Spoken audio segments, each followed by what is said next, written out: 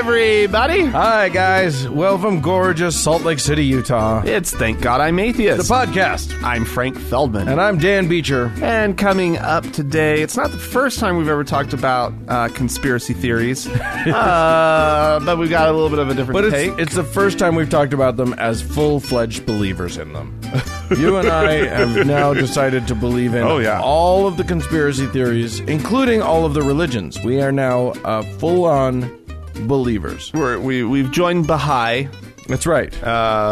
We behave. We should... No, what we're going to be talking about is how to talk to them folk. Yeah. Them folk what believe crazy whatever. Yeah. So there's that. So, okay. And then a bunch of you are going to be mad at us and say that we're full of shit. So that'll be fun. We'll all enjoy that. Yeah, absolutely. Well, Dan. Yeah. I want to start off with a story. Well, I think that's traditional. About a couple in Iran. Okay. Who has gotten themselves into some hot water. Doesn't seem like that's that hard to do in Iran. No. Seems like that's a in pretty fact, easy thing to do. This proves how easy it is. Okay. So a man decided that it was time to propose to his girlfriend. Okay.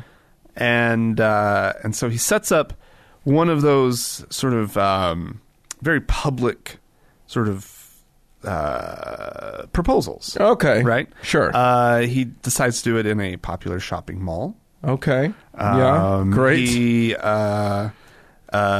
sets out flower petals in like shape of a heart. Yeah. Right. Sure. And he's standing in the heart. He pulls out the ring. Right. Proposes to his girlfriend, and she says yes, and the crowd applauds, and the whole thing's caught on camera because, of course, this is what you do. You have to make sure somebody's filming the damn thing. Yeah. Right? And it's all romantic and fun and a little hokey. Yeah, on the cheesy side. Good. But, it's good to know that American-style cheese is not lost in other parts of the world. Yeah, well, apparently, though, this was this act contradicted the country's Islamic doctrines. What? How? How would it? How could it, Dan? I thought they've Is it because they've asked been arrested instead of just commended? They've been arrested, Dan. Oh, good Lord. And they were arrested by police for breaking the country's laws on public decency. Oh. They've been released on bail. But let's break this down, Dan. Yeah, what? You're going to have to tell me what is indecent. Here's the deputy police chief. Did some of her hair show? Nourouzi. This is what he said to a local newspaper. He says that the offense is very clear, and there is no need for explanation. Okay. Okay. Good. You better start explaining, sir. He said that it was unacceptable for the couple to do whatever is common in other places in the world and disregard mores, culture, and religion. They did the American thing. They did the American thing. Don't do the American thing. Apparently, Islamic law forbids men and women from exhibiting public displays of affection. And it is seen as an influence of corrupt Western ideals. The law also prohibits kissing. And did they kiss? There was a little peck. Oh, apparently. Those bastards! It was shameful. Yeah, it was obscene. Yeah, gross. Obscene, Dan. I mean, I kind of agree that it's a little obscene. Look at this. There's balloons, Dan. Ew. Balloons are not obscene. Balloons are never obscene. Balloons are gross. And look at her. She looks so happy. Well, that's the problem, right? Her hair is showing. She's smiling. I don't think she's allowed to do that. No, come on. Come on, Dan. It's kind of crazy how easy It is. Here's the thing. I just sit there and I'm like, what would it be like to be in one of those countries and to look out at the world and just look at the horror of the West. Yeah. The absolute abject horror that is Western culture, where we do such things as like, kissing our partner in public, or holding hands, or showing displays of affection. I'm not talking about like PDA here, folks. Right. I'm talking about some pretty simple stuff. Yeah. Minor stuff. And that's just absolutely horrifying to these people. It's a slippery slope, Frank. To what? Well, next thing you know, they're going to be,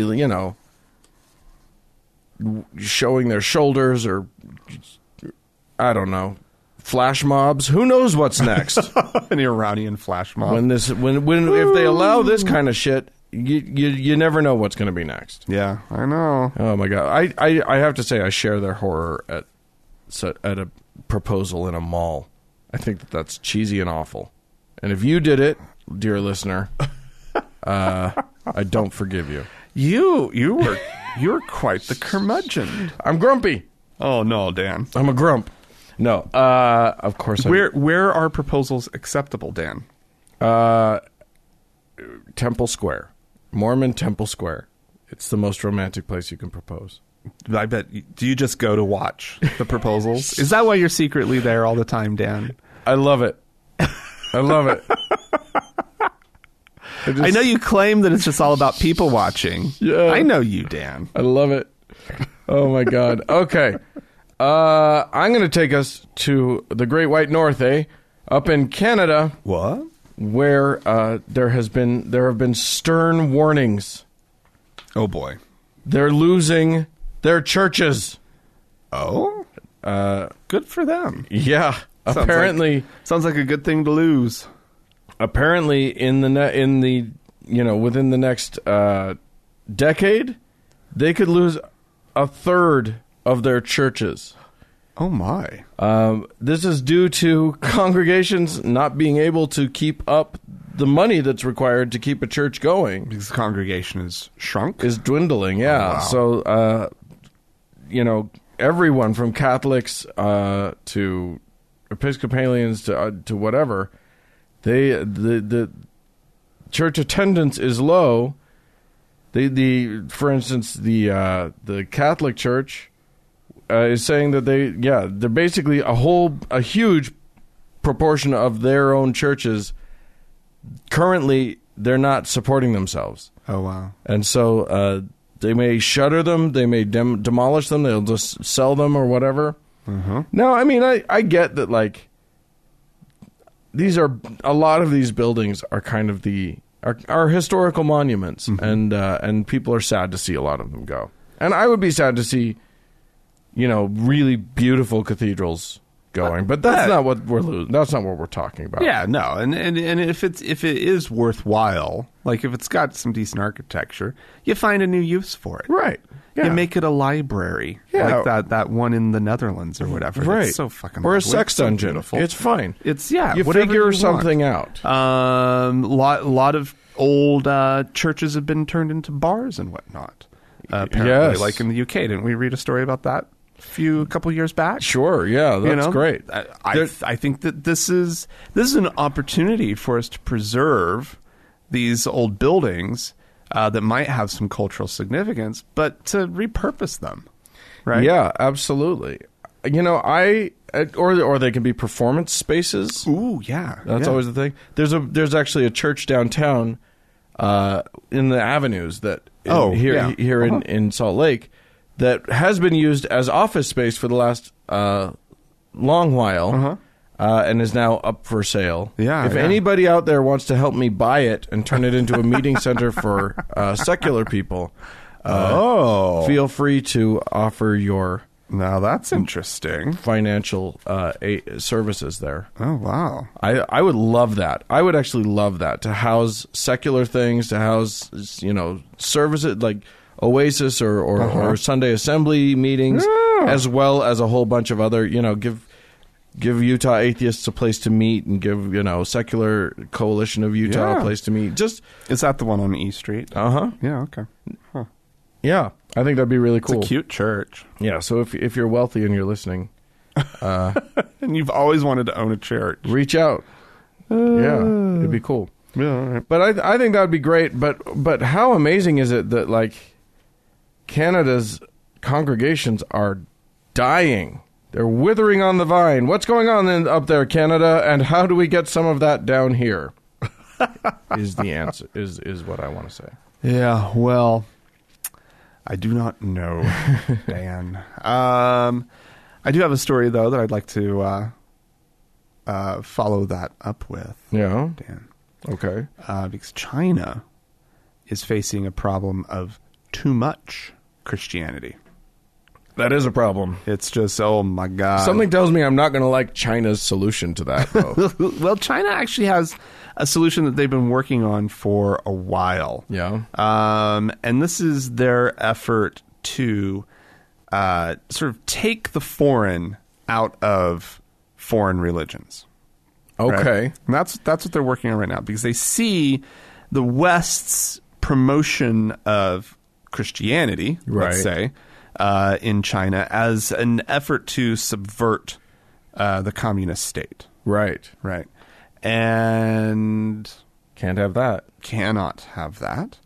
And so what they're doing is they're trying to basically isolate these Christian groups and basically make them conform, make the Christianity that they're practicing conform to socialist values, right, and communist values, and they are also trying to get them more rooted into basic Chinese culture, and this is an interesting line: become a religion recognized by the Chinese themselves, so that the Chinese see China and Chinesey things in Christianity, in their version of Christianity. I'm pretty sure that Chinesey is an okay thing to say. Foreign. Yeah.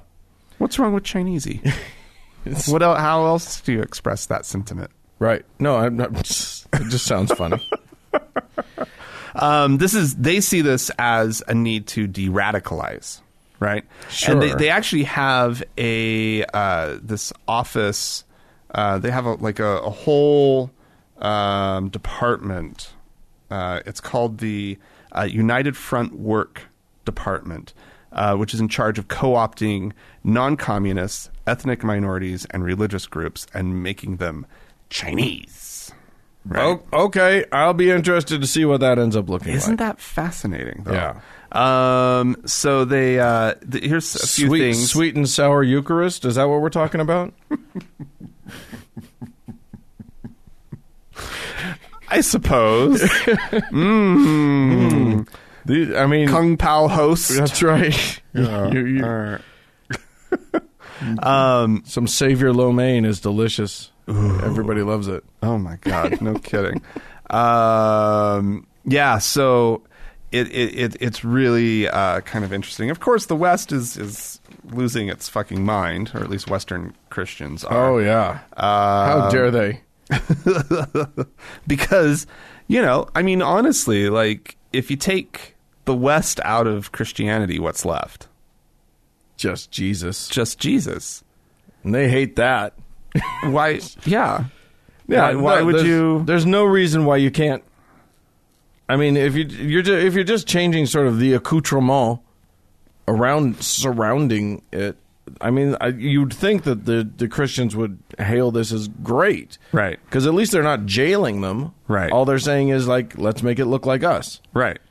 And let's just focus on maybe, Jesus's core message. Yeah, because that seems to... Isn't the message what's important? With socialism and... Right. Or I guess I should say communist socialism. Right. Right. Like, love one another, take care of each other, Yeah. That's what I'm not sure that's what, and obey the state. Chinese communism at all costs. Yeah, exactly. Right. And give unto Caesar what is Caesar's. I bet they love that line. Yeah, exactly. Yeah. But the rest of it, the Pope, I bet they don't like the Pope at all. No. Foreign power. No. In their nation? No way. Not acceptable. No way. Very Italian thing. Yeah. Who wants Italian things? Totally white-looking guy. Italian culture has created nothing good ever. They should bond over their mutual love of pasta. I don't see what the problem is. Noodles will bring us all together. Yeah, exactly. If there was one food that could bring about world peace, it would be pasta. Possibly. I mean, because after you've eaten it, everybody just has to lie around for a while. Nobody can fight. After you've eaten a whole big bowl of pasta, everybody's just like, ugh. Okay. Silly. I'm going to take us to France, in Lyon, where a French cardinal, Philippe Barbarin, has been convicted. Oh no! Of not reporting a priest under his I don't know, what do you call it, in the hierarchy below him or whatever, one of his priests. Yeah. He was told by multiple victims that at least one of his priests had been molesting kids, and he did not report this to the authorities. Why? And he's been convicted of it. That's the glorious thing. Excellent. After falling fast on the heels of George Pell's glorious convictions. Right. This has happened. This is a lot of these incidents are past the point of the statute of limitations, unfortunately.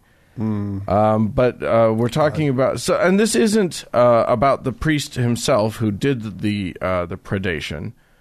Okay. But apparently that priest, Father Prenat, I believe, is I don't know how to pronounce beautiful. It. Thank you. French is a beautiful language. Oui. And you do it justice. Yeah. Prenat. Prenat. I think it's Prenat. Oh, yeah. But beautiful. Yes, Bernard Prenat apparently he molested had quite a few victims. The cardinal was made aware of this and did nothing. Why? Because How have they not learned this lesson? This is such a simple lesson. Oh, God. It seems easy. But, when you're in a fraternal organization, you protect your brothers, I guess, or something. I don't know. Hopefully it's getting harder. Hopefully, I don't know.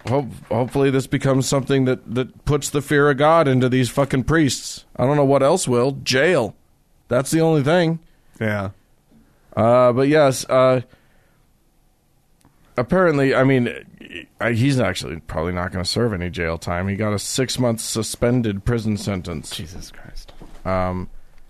But, anything that puts a little bit of a chill down the spines of cardinals around the world is a good thing. Yeah. So. But, I mean, they must not pay attention to these things, right? Because, I mean, this is not the first... This is not the first news story. No. About this kind of thing. Well, how do they not have this? How is there not a brief from the Vatican that says this is what you do? I mean, they are working on that now. But it's like it never happens in the making. Well, and they keep having these. They keep having these meetings of the bishops, and they gather them all together, and they say we need to seriously talk about this. And then at the end of it, they all go, "Do we?" Yeah. Well, what happens is that by the end, there's no concrete steps that have been proposed to be taken, and there's a paper. They just release a paper that says, "We think this is probably bad. Yes, we agree with that thing, and we will continue to look at actions that we can take to prevent it." And they don't Seriously. actually, there's no policy put into place. All of them have dirty hands. That's why. Of course they do. They all would be implicated in something similar. Yeah. Right? Like there's no other explanation. No. Right? As to like why they cannot get good on this issue. Oh my God. Right? I went into... Because what percentage of them are predators, and what percentage of them have protected a predator? Yeah. It's so fucking high. Yeah. That they're all uncomfortable with the topic. You line a bunch of priests up and you say, look to your left, look to your right. You know that they're looking at a predator or someone who's helped a predator. Or they themselves are. Oh, Jesus Christ. Yeah, it's Lord. Not... It was fun. Did you see on Saturday Night Live? Pete, what's his name, got into trouble by comparing people who defend the Catholic Church with people who defend R. Kelly. Yeah. And everybody was like, "How dare you?" Yeah, and then all of us were like, "Have you been paying attention? Because that is true. Yes, he's correct. Abso-fucking-lutely. Yeah. Yeah. All right, Dan. Yes. So down in Texas, down in the west central town of El Paso, a judge by the name of Jack Robison has got himself in a little bit of hot water. Oh no! He was presiding over a trial. Of a woman who was accused of sex trafficking. Gloria Romero Perez was her name. Okay. So after the jury had moved on and were deliberating, he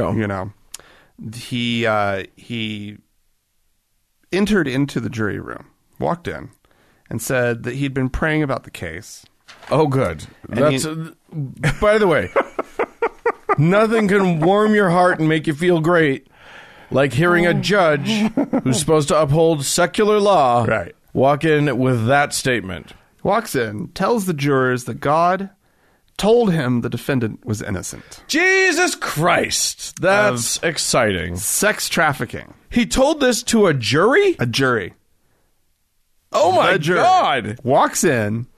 I've been praying about this. Oh, my God. God's told me she's innocent. That's how it all went down, right? Before they had rendered a verdict? Before they'd rendered a verdict. Jesus Christ. The jury found her guilty. Okay, good. Good. But a judge trying to exert influence over the outcome of a trial on a jury is that... Okay, foreign listeners... We're not okay with that in this country. No functional judicial system is. No. I'm just trying to make it clear. That's not like normal. Oh, right. That's not how our system That's not how we do. Right. And so, anyway, it's been declared a mistrial. I guess. You think? And apparently, so the Texas Judicial Commission is issuing a public warning to Judge Robison. Good. A warning. Yeah, right. This is not the first time this man has gotten himself into a little bit of trouble with the Judicial Commission. He received a public reprimand for improperly jailing a man who had approached him in a restroom in 2009. And he later called him a fool after a ruling in his granddaughter's custody case. So it's like this grandfather approached him and said, "Hey," and said something to the judge, and he throws him in jail, and it's like, "You're a fool." Throws him in jail. Yeah. And so he received a reprimand on that. For whatever reason, the Judicial Commission has refused to do anything censure him or to punish him in any sort of way. Because there are other things that they could do, even short of removing him from the bench, right? That would be definitely much more severe than just, hey, we warn you, right? Don't do this again, mister. You are on thin ice, young man. If you do this 7 more times, we're going to take some actual action, right? Well, Robison is claiming that he's been under extreme stress due to ongoing medical treatment and the recent death of a close friend. His doctors actually say that his actions were driven by delirium. Oh, they're calling it a temporary episodic medical condition. Oh, but they argued that his fitness for duty has not been impaired because it's not an ongoing issue. He seems to be fine now. He's a good guy. People really like him down at the club. He's hearing voices. God damn it! He's hearing. He's talking about his imaginary friends to the jury. Yeah, that's a problem. Oh, man. I mean, clearly there was. I do like that. His prayer that was answered and God told him to do something, that his defense is that he was momentarily insane. Right. That is actually a wonderful admission. Yeah. That no, I wasn't actually talking to God. I was insane. Right. Yeah. That's a good takeaway here. That is a good takeaway. I also am very impressed with a Texas jury because we know Texas and they love the Lord. They love the Lord, but they love to convict. Well, that's true. They probably love convicting people more than they respect Jesus. They must have really been stewing over that one. Well, Jesus done told the judge. But then again, she's also got that Mexican name, so I want to convict her. Shit. My racism is bumping up against my faith here. Flip a coin. Guilty. At some point, someone in the jury box is like, does anybody care about the facts of the case at all? Nah. It's just Mexican lady versus Jesus. I'm not sure. Honestly, though, judge leaves the juror room at that point. Yeah. There must have been some to be a fly serious on that conversation wall. At that point. Yeah. Of what in the hell just happened? Right. This woman's clearly guilty. Right. You guys all see what I saw, right? Because she's guilty, and he's telling us what now? Yeah, they stood up to him. I think it's great. I think that's great. That's very impressive. Good job, Texas. Sadly, mistrial. Yeah. But hopefully, I mean, if the prosecution's case can surmount a judge's prophecy once, hopefully it can do it again. Yeah, indeed. I'm going to take us finally to Scotland, where back in 2005, they made it legal to have a humanist wedding. Oh, yeah. Okay, nice. That's one of the kinds of weddings that they allow, because I think before then, it was just churchy weddings. Or you could just do a churchy wedding, or you could just do the civil wedding, like civil union sort of thing, a civil wedding. But now that humanist weddings have been around for over a decade, yeah, nice. They've taken a look at some stats. Okay, we got some facts and figures coming in. Okay, and they're looking pretty interesting. What they looked at is the rate of divorce. 5 years after the fact. Oh, interesting. Among all of the different, if you have a Catholic wedding, if you have a Church of Scotland wedding, right? If you have a humanist wedding. Okay. Now, the humanist weddings, surprisingly, have galloped apace and surmounted by a long shot weddings like Roman Catholic weddings, Church of Scotland weddings. There's a lot more of them. A lot more humanist weddings. Conducted. Yeah. Okay, cool. Which you would think would bring them sort of more in line. These are not outliers is what I'm trying to get at. Right. They are. This is sort of a very common thing. Humanist weddings are 3 times less likely to result in quick divorce than Roman Catholic weddings. Shut up. More than 2 times less likely to divorce than Church of Scotland weddings. No way. And almost 4 times less likely to divorce than civil marriages. Fascinating. I think that's crazy. That's amazing. Yeah, that's wonderful. It's pretty interesting. There's obviously no study as to why that is the case. Well, now they need to. Yeah, well, I'm guessing now somebody's going to be doing it. Raw numbers right now. But yeah, I mean, right now it looks like the rate of divorce in humanist weddings is 1.7 for every 1,000 weddings. Wow. Whereas Church of Scotland divorce rate 5.8 per 1,000. Well, I mean, it's not that hard to figure out if you don't feel like you have to get married. Well, it does seem like the social pressures are entirely different. Exactly. On a secular couple versus a religious couple. Exactly. Yeah. And so it does seem to point out that there's a lot less making an honest woman out of her. Right. Quote unquote. Yeah, sure. Right? And a lot less, well, you two have been dating for a long time now. Don't you think it's about time? Right. You make it right with the Lord? Yeah. And there's certainly no, well, I can't sleep with her until I marry her. Exactly. That doesn't even exist. Right. So hopefully... So it's not horny kids. Right. It's not making a dumb choice that's not well thought out. Right. No, there's a lot of factors to this. Right. But, it's... But it sort of undermines religious folks' ideas about themselves. Yeah. And, some people have... They're wonderful, the sanctity of marriage. Right. Right. Yeah, exactly. Yeah, you guys really know how to make a marriage sanctified. Right. With your much higher divorce rate.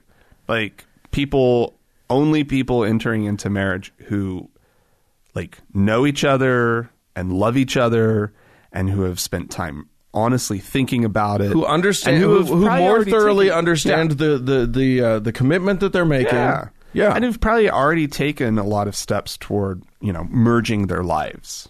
Right, they've taken those steps. They've tried it out. They've lived together, and it works. And let's make this. And when it doesn't work, they don't even try the marriage. They just they break it off before the marriage. Right. Yeah. Yeah. It's nice. It's good. So there you go. A lot of people. This BBC article that I was looking at has some people saying, it might be because of other factors. Humanists might tend to be more affluent or might be more educated or whatever, which may be the case. But the fact that there's so many more of them says to me, you know what? No, you're getting a wide swath of humanity here. Yeah. And you're still seeing a better outcome. Right. So good for us. We win. Yeah. You guys lose and we win. Well, if you want to point out ways that you win and we lose, you can write to us, podcast@thankgodimatheist.com. Or call and leave us a voicemail message. The telephone number is 424-666-8442. Yeah, go to the Facebook page, facebook.com/TGIAtheist, and click on the like button. And while you're there, search for the TGIA Members Only Lounge and request to join. It is a closed group, but we will let you in. Yeah.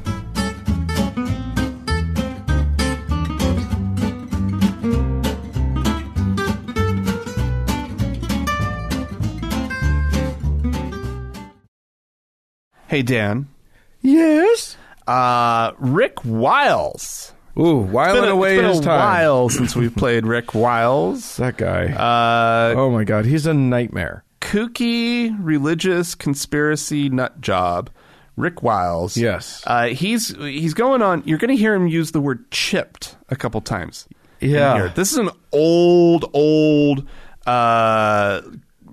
evangelical paranoia. Yeah. That in the last days, people are going to have some sort of... The mark of the beast. They're going to have the mark of the beast, right? And they've theorized as to what that is. Right. And they've landed on, the little tag your puppy dog gets? Little microchip. They're thinking some sort of RFID type thing. Right. For payments or something like that people are going to just start getting put in their hand. An injectable thing. Right. Even though the mark of the beast in Revelation is actually it's very clearly talked about as being on the forehead and whatever. Sure. But maybe they'll put the chip on the forehead. Yeah, well, I'll have a little raised bump, a little grain of rice bump on our foreheads. And then we all have to bonk our heads against the payment thing.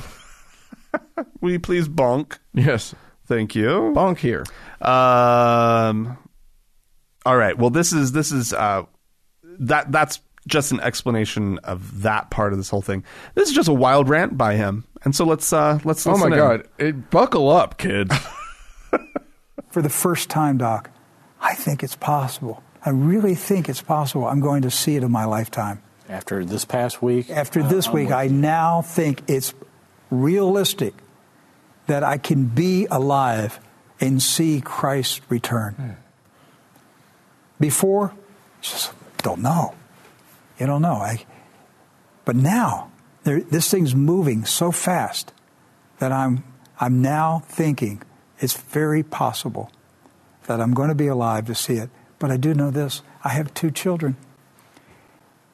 And I have grandchildren. And I've got to do everything I can to make sure they are ready. Amen. Oh, God, my soul grieves for the children, the little children who are 1 year old right now, 2, 3, 4, and they're growing up in this godless world. And they're going to be indoctrinated to believe that they should be chipped. You're going to have to take a stand for Jesus Christ, and it's going to cost you your life. I'm telling you the truth. I'm not lying to you. And I'm trying to get myself spiritually and psychologically strengthened for that day. Right. It's not, look, I can handle, I'm at my age, I've lived most of my life, okay? If I get executed 10, 15 years from now, okay, most of my life's gone. But what about my grandchild? Am I going to stand there and watch them execute my grandchildren?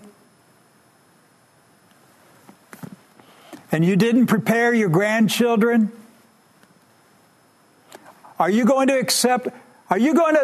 You're telling me you're going to end your time on this earth and stand before God someday knowing that you didn't prepare your grandchildren to resist the Antichrist and you watch them get chipped?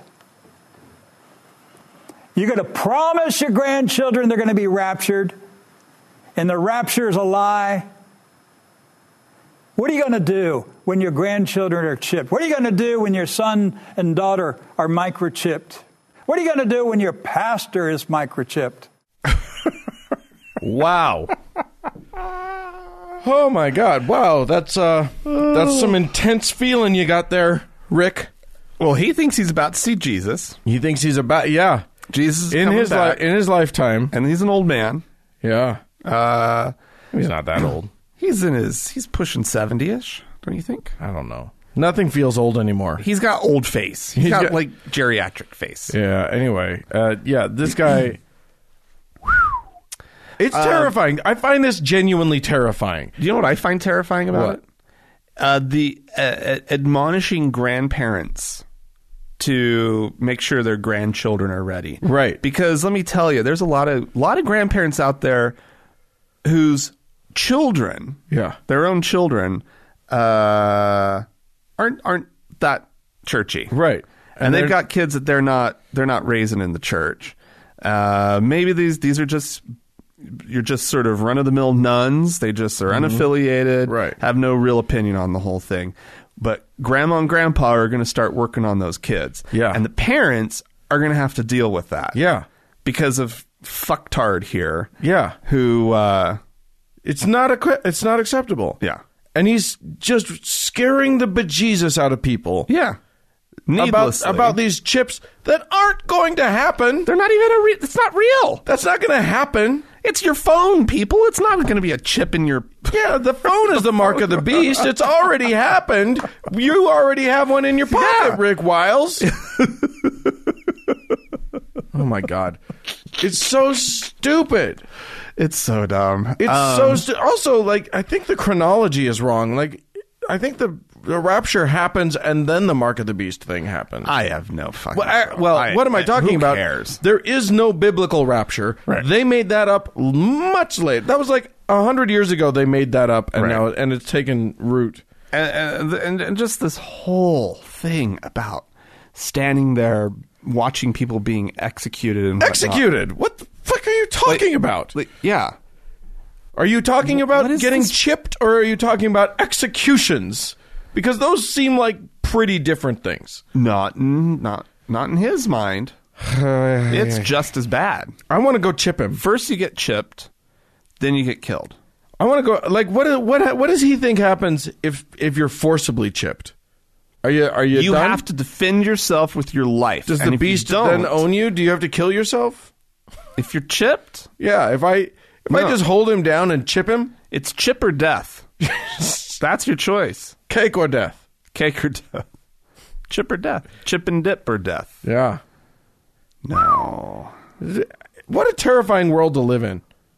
Like, that man's world. Oh, yeah.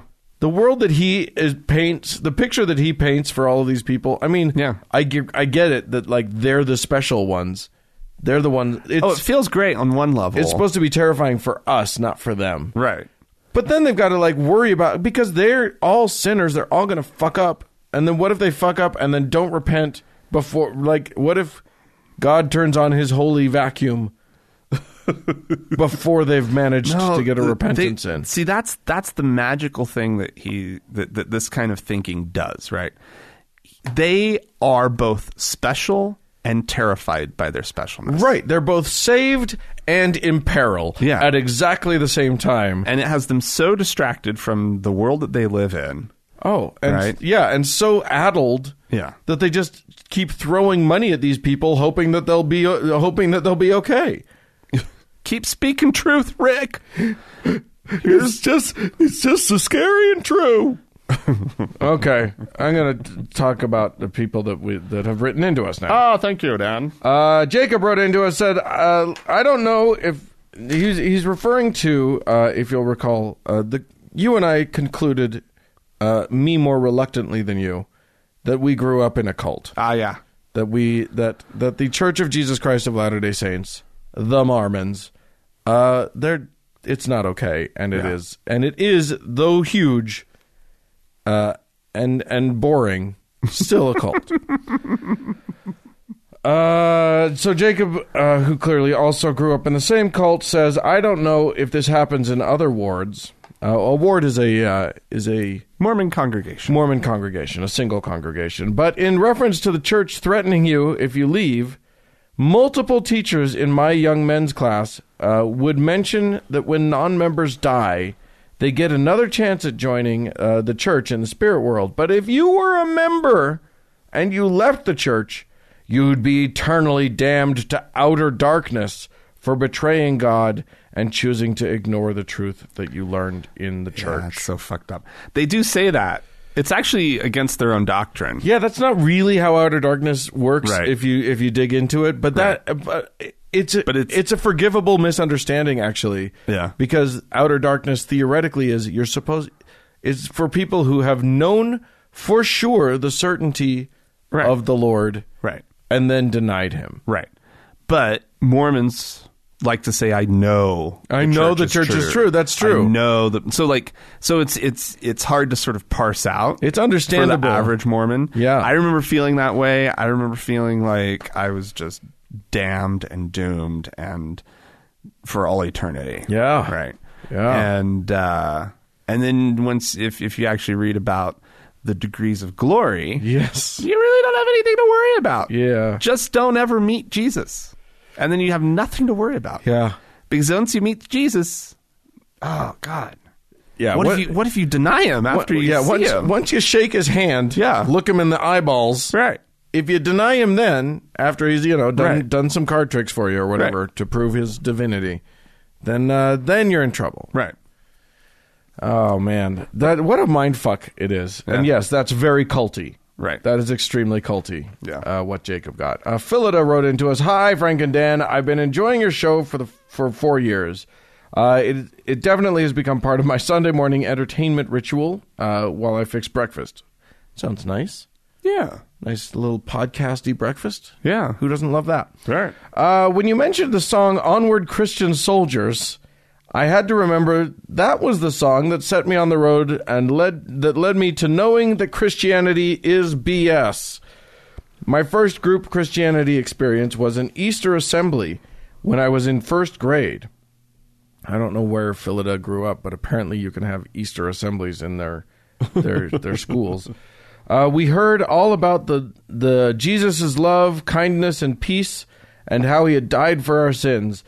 Then we were told to march back to our classes singing Onward Christian Soldiers. Oh, yeah. Since I'm one of the lucky ones who was never indoctrinated, I didn't know the words. So I actually listened and processed the words.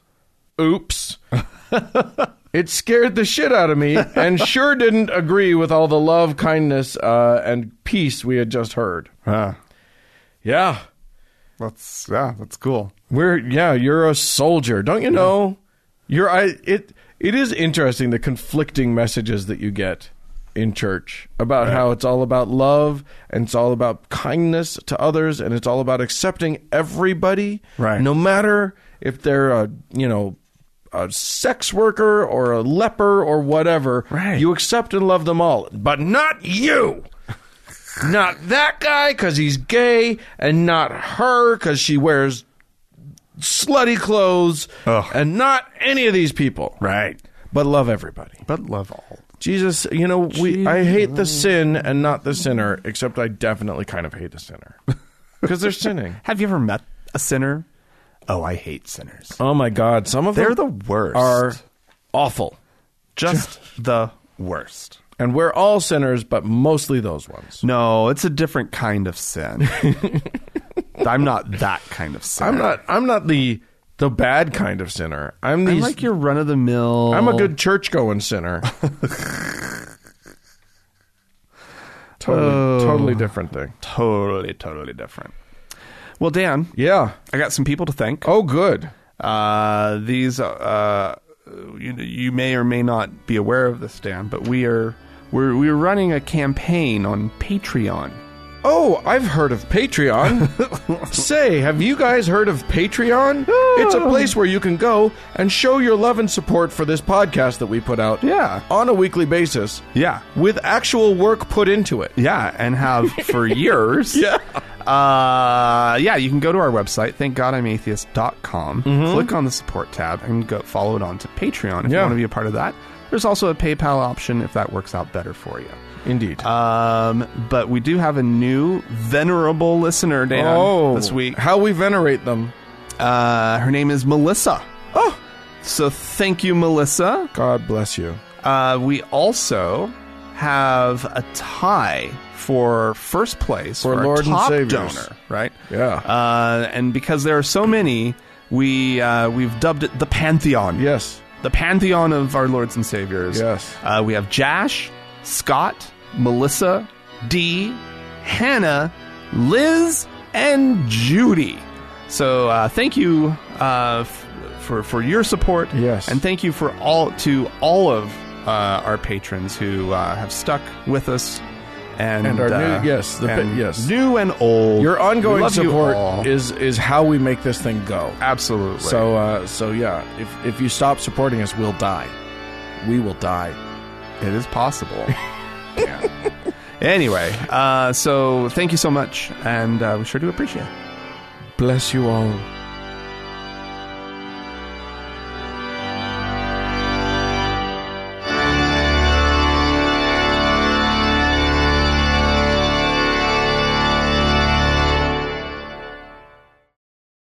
Dan. Yes, sir.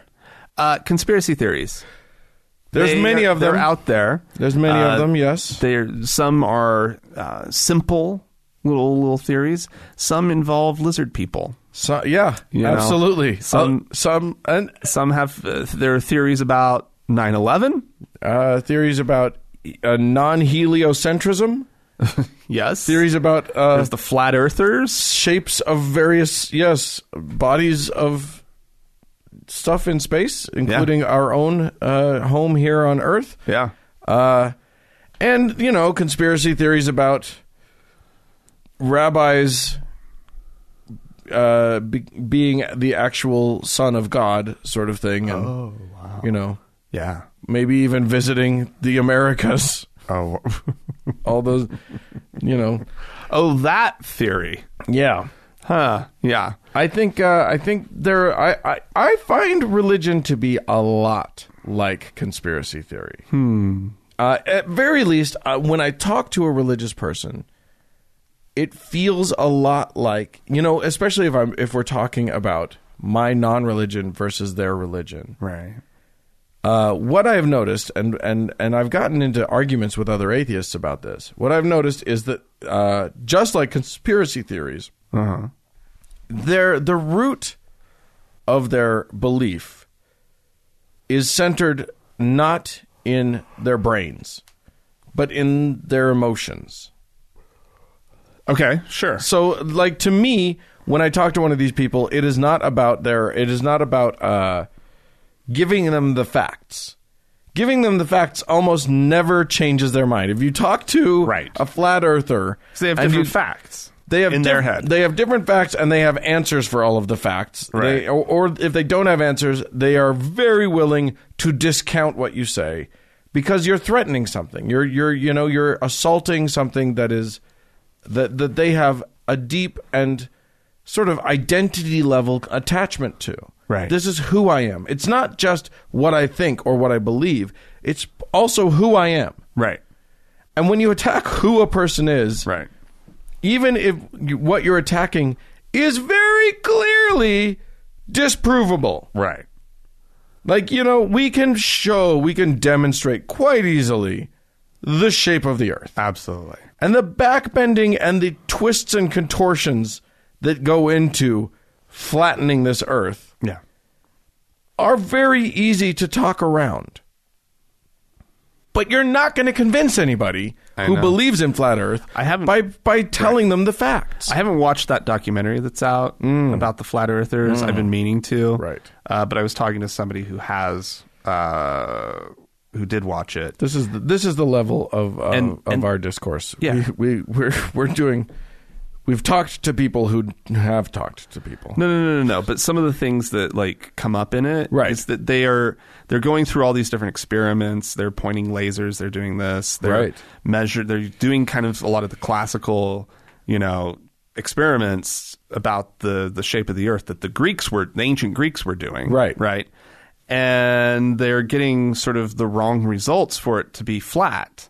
And so then they're having to try to explain it all away. It's amazing. Yeah. Time and time again, the results of their experimentation are showing that it's round. Right. And then they're like, well, there must just be some aberration in the atmosphere that's contorting this laser.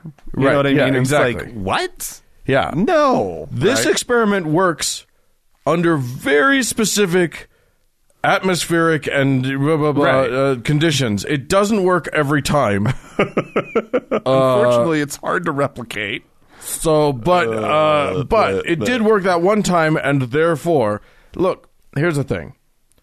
It can be so frustrating to be in the presence of someone who believes something that, in your mind, is clearly outrageous. Yeah, I know. I know a couple people who they've got some crazy ones.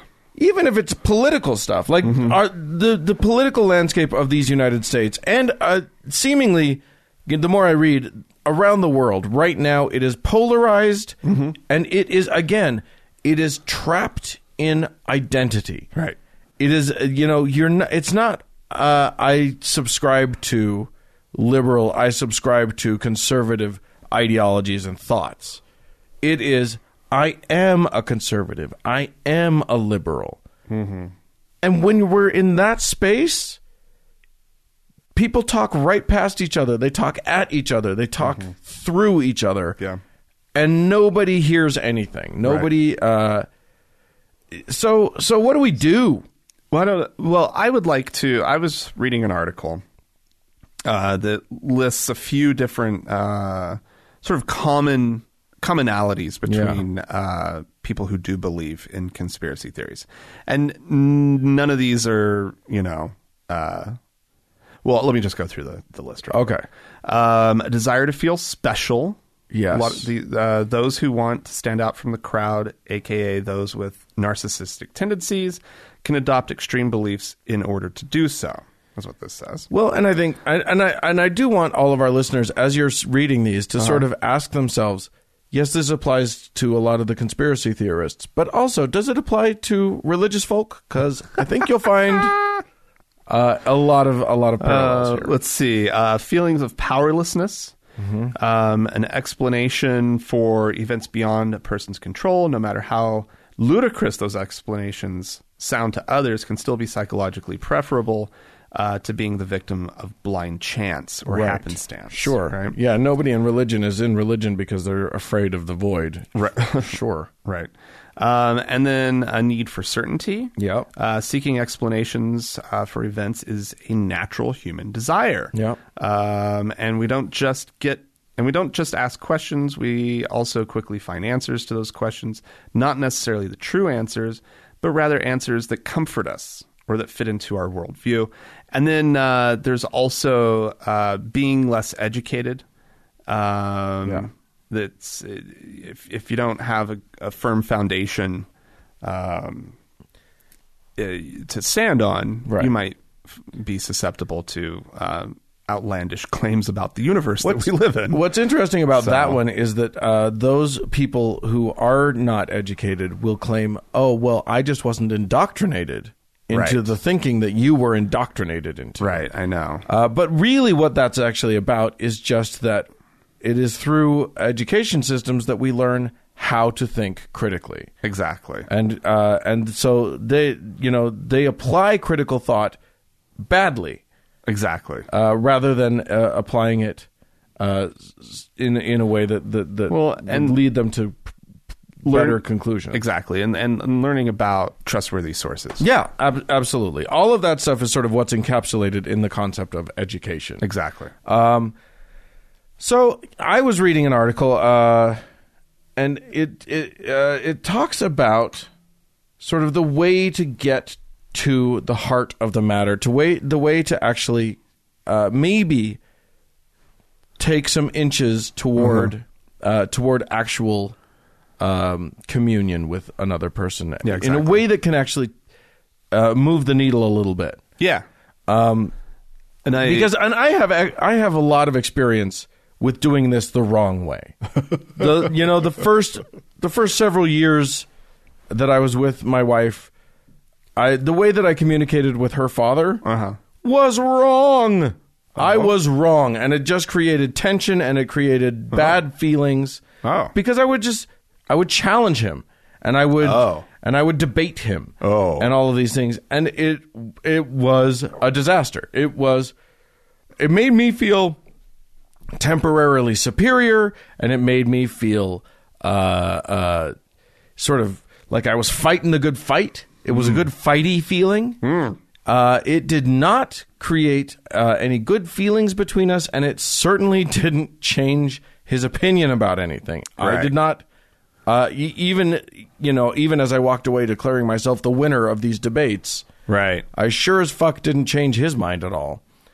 So this article by a guy that I've been following for a bit, Gleb.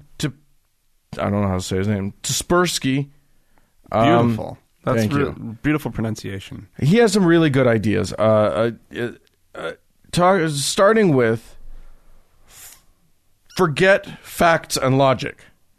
You're going to get nowhere if that's where you're starting from. You got to let go of those for a while, because what you've got to get to, because the second you trot out facts and logic, they're on the defensive position. Right. You're creating an antagonism between you and the other person that's going to make them dig in their heels. So what you need to do, and they're going to start employing confirmation bias. They're going everything that, how often do we see it where a conspiracy theorist or a religious person or whatever, the counter argument becomes the proof.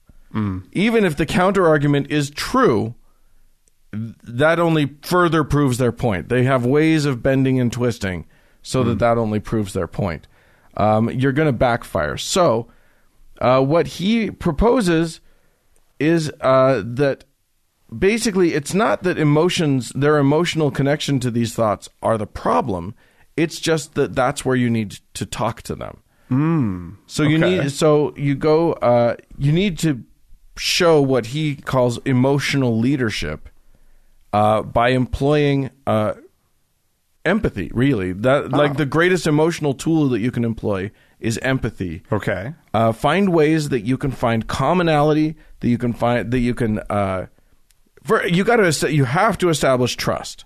Right. So you have to show them places where you agree with them. You have to show them places, and find ways where you can hold on to yourself emotionally, so that they know that they're not going to get into a fight here. Oh, okay. You know what I mean? This isn't about a fight. This is about finding common ground. This is about support. You are going to receive support from me.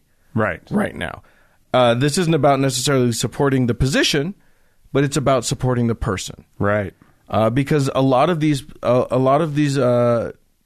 conspiracy theories or even religious opinions come out of a place of feeling, as you said, unsafe or insecure or whatever, and that's why they're holding on to these beliefs.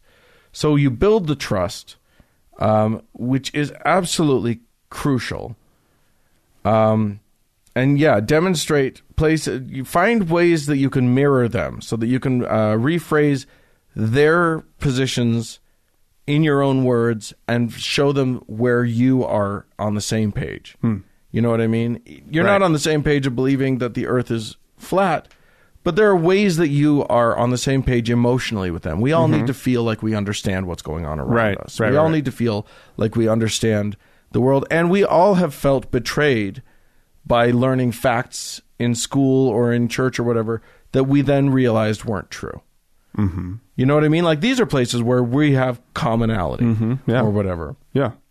And then that's when you can start unclogging emotional blocks. Interesting. Where you can start don't go anywhere near the facts yet. You're not even close to that. Right. But start finding out the reason. Start gently delving into the reasons why they need to believe these things. Right. Because there's a need to believe these things.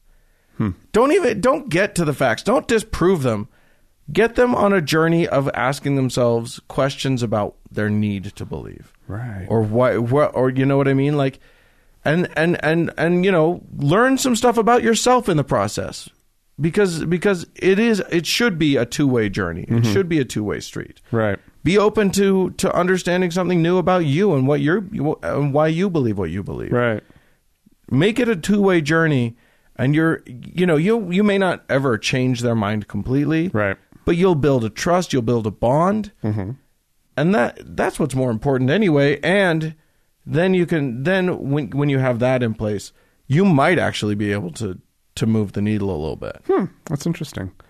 The main article that I was looking at was talking about some researchers who were really focused on the idea that people feel people who are susceptible to conspiracy theories and to even just that kind of thinking about the world and even their very current situations where they're maybe in the workplace and they see the behind the scenes machinations of management and like they're up to no good and what are they really up to? They say it's this, but I really think it's this, and they stir up discontent amongst the ranks, right? And so they were really looking at this idea of people feeling powerless in the workplace, and they worked on this idea of if basically substituting in the power of goal setting, right? Okay. So you get people working on their lives, and in the workplace, it's working on the work that they do. Sure. And setting goals for their performance or just things that they want to achieve, and whatever. But as people start to feel more accomplishment, right, and that they have maybe a little bit more control over their situation because they're being recognized for their good work and the things that they're doing, that this conspiratorial thinking diminishes. what management's doing in the back room goes away, right? Right. And so the thought was that this can also be more broadly applied, essentially. Sure. And that if people in general feel like they have just even small control over little things, they're less likely to be susceptible to conspiracy type theories. Interesting. Which is really interesting, right? Like, well, and maybe that translates also to the whole, if what's holding someone in a religion is this sense of like, it gives me a feeling of control over my life, over the thought of death, over all this stuff. Maybe one of the things that we can do to make non-belief a safer landing, a safer place to be, is to just speak to our own sense of like, oh no, I actually, I'm glad that you have feeling of security in your religion. What's interesting is when I left my religion, I was worried that I wouldn't have that anymore. Exactly. But I actually do, and here are the reasons why I feel safe and comfortable. Yeah. Even though I don't have the safety net that I felt before. Sure. Don't make it about convincing anybody. Believe me, you guys, if this is all a ploy to try and convince somebody of your position, they'll smell it on you. So you got to give up on it. You got to give up on trying to bring people to your position and delve much more into a place of just wanting to have a good, productive, and happy relationship with these people. And that may be enough to bring them to you. But if that's the goal, they're going to know, and they're going to dig in their heels. I think. I don't know. I think it's possible. It depends on your relationship to the person, who this person is in your life, etc. People have certainly done it effectively. I think that it's your overall intentions. Like you say, right? Like, yeah. But if it comes from a place of love and general concern and caring, right, and your goal is to eventually get them out of whatever dumb flat Earth society they belong to, right, or Rajneeshi cult or whatever. Exactly. Like I think, especially getting them out of a cult, that's an admirable goal, right? And yeah, but the way to do it isn't through assaulting them with the facts. Unfortunately, as much as we want that to be how human brains work, I know. Yes, of course we want that to be how our brains work. Of course we want, when better facts come along, I of course will accept them and charge forward with my newfound worldview.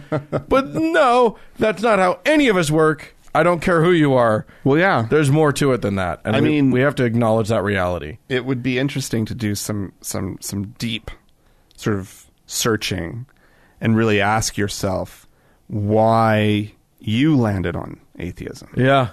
Right?